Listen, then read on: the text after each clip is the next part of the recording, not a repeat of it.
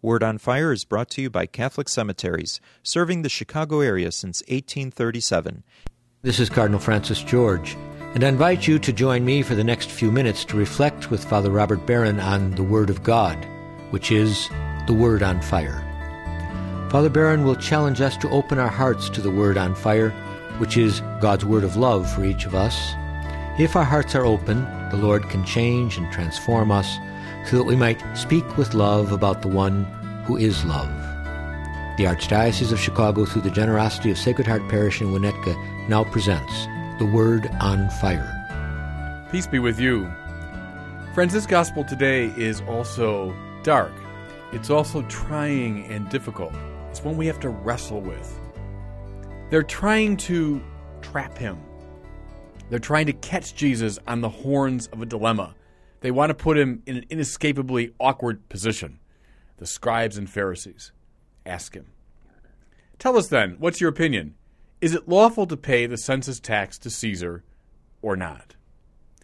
Well, it's a very clever question if they want to get him in trouble. If he says, yes, it's lawful to pay that census tax to Caesar, then he becomes the enemy of the people, those who are laboring under the terrible burden of occupation and political oppression. Then he's a collaborator with the hated Romans. But if he says no, then he's in immediate danger of arrest. He might be seen by the Romans and their allies as a dangerous revolutionary, a firebrand trying to stir up the people. The scribes and Pharisees are hoping to undermine him, destroy his credibility. Now, as is his wont, Jesus deftly escapes from this trap, enunciating one of his most famous one-liners. Then repay to Caesar what belongs to Caesar, and to God what belongs to God. Now, it's a clever line, of course, but it's much more than merely clever. It's much more than just wiggling deftly off the hook. In some ways, this response of Jesus is a resolution, in principle, to one of the greatest problems we face, namely the relationship between church and state, the relationship between politics and religion. Just as that is a complex and divisive question now, it was a complex and divisive question then. So let's take this line of the Lord and use it to illumine this question, to try to resolve this issue. First of all, how shouldn't we read this one-liner of Jesus? We should not read it as a simplistic bifurcation, as though there's a clearly demarcated political realm that belongs to the Caesars of the world, and a clearly demarcated spiritual realm that belongs to God. We shouldn't read it that way. We certainly shouldn't read it in the modern mode, namely that the public arena belongs to politics while religion is relegated to the private dimension. I've talked to you about that before. The modern peace treaty, you can hear it in people like Thomas Jefferson. We will tolerate religion as long as it remains private. This is not how we should construe this line of Jesus. Why won't this reading do? Well, because God is God. As I've often said, God is not a being in the world, not one thing among many, not so much the supreme being hovering above the beings of the world. Rather, in our great theology, God is the sheer act of being itself. God is that creative power which is here and now sustaining the whole of the universe, the way a singer sustains a song. What does that mean? That means that even as God transcends the whole of the world, God pervades the whole of the world. God touches on everything in existence. God presses on every aspect of creation. So we can't say, here's a realm that doesn't belong to God. Here's a realm that belongs simply to Caesar. No. Everything in the world belongs to God because he's the creator of it. Let me give you some more precise examples. Does law belong to God? Yes. What is seize the lawyer working out at his best? A deep passion for justice. That's what informs everything a lawyer does at his best. What is justice? But God. who is justice itself? What sees the artist at her best? A deep passion for beauty that animates all that the artist does. Well, what is beauty? But God. God is the beautiful itself. What sees the doctor, the nurse, the medical technician at their best? But a deep passion for alleviating suffering. Who's God? But love itself. God grounds and pervades and animates and inspires and draws all aspects of reality at their best. Everything comes from God. Everything returns to God. This is why in the book of Revelation, in that beautiful vision of the heavenly Jerusalem, we hear there's no temple. Because in the heavenly Jerusalem, when all is properly ordered, the city itself has become a temple. Everything in the city, from the law courts to the sports arenas to the banks, everything in the city is related to God, grounded in God, is itself the temple. So, what about our question now of religion and politics? This same principle has to apply. Politics is not a realm absolutely separate from the religious. Rather, its deepest ground and purpose is spiritual. Let me give you a little taste of St. Thomas Aquinas here. In Thomas's Summa Theologiae, you'll find a treatise on law, the nature of law. Here's what he says. The prime law is the eternal law, which is the same as the mind of God. The eternal law is the divine order by which all the universe is governed. There's a reflection of the eternal law. Thomas calls it the natural law. It abides in you and me. It abides in our minds and hearts. We know its principles by a kind of immediate intuition. The natural law grounds morality. All of our moral intuitions come from the natural law. The natural law participates in the eternal law, comes from it, reflects it. Now, a third step in Thomas's doctrine of law.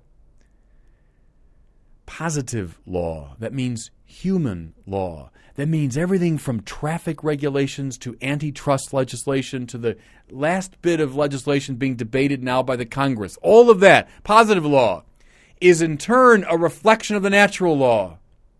The purpose of the law is to make us good. In the Catholic reading, the purpose of the law is to reflect the moral imperatives of the natural law, which in turn are grounded in the eternal law of the divine mind. What's my point here? All law, the very stuff of politics, has to do with God, because positive law nests in the natural law, which nests in the eternal law of God. This is why, by the way, we are obliged to resist unjust laws. Unjust laws are not just a political problem. They're a moral problem and a spiritual problem. Reread here, by the way, Martin Luther King's great letter from the Birmingham City Jail, in which he quotes Thomas Aquinas precisely on the point I'm making.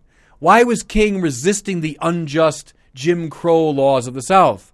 Not just because they were politically problematic, not just because they were a moral affront, but because they were a spiritual affront to God. That's good Catholic understanding of the nature of law. We must not read Jesus' statement here, render to Caesar the things that are Caesar's, the things of God, the things that are God's. We shouldn't read that in a simplistic, divisive, bifurcated way. No. Everything in creation belongs to God. Okay.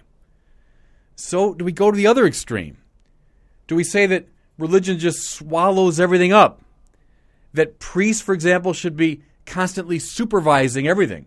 Supervising the work of artists and poets and politicians and lawyers? No. And here's where the distinction, I think, comes into play. Jesus says, render to Caesar the things that are Caesar's. Is there a legitimate independence to creation? Yes. And Christians, it's the flip side of the doctrine of creation. I was articulating a little bit earlier one side of it.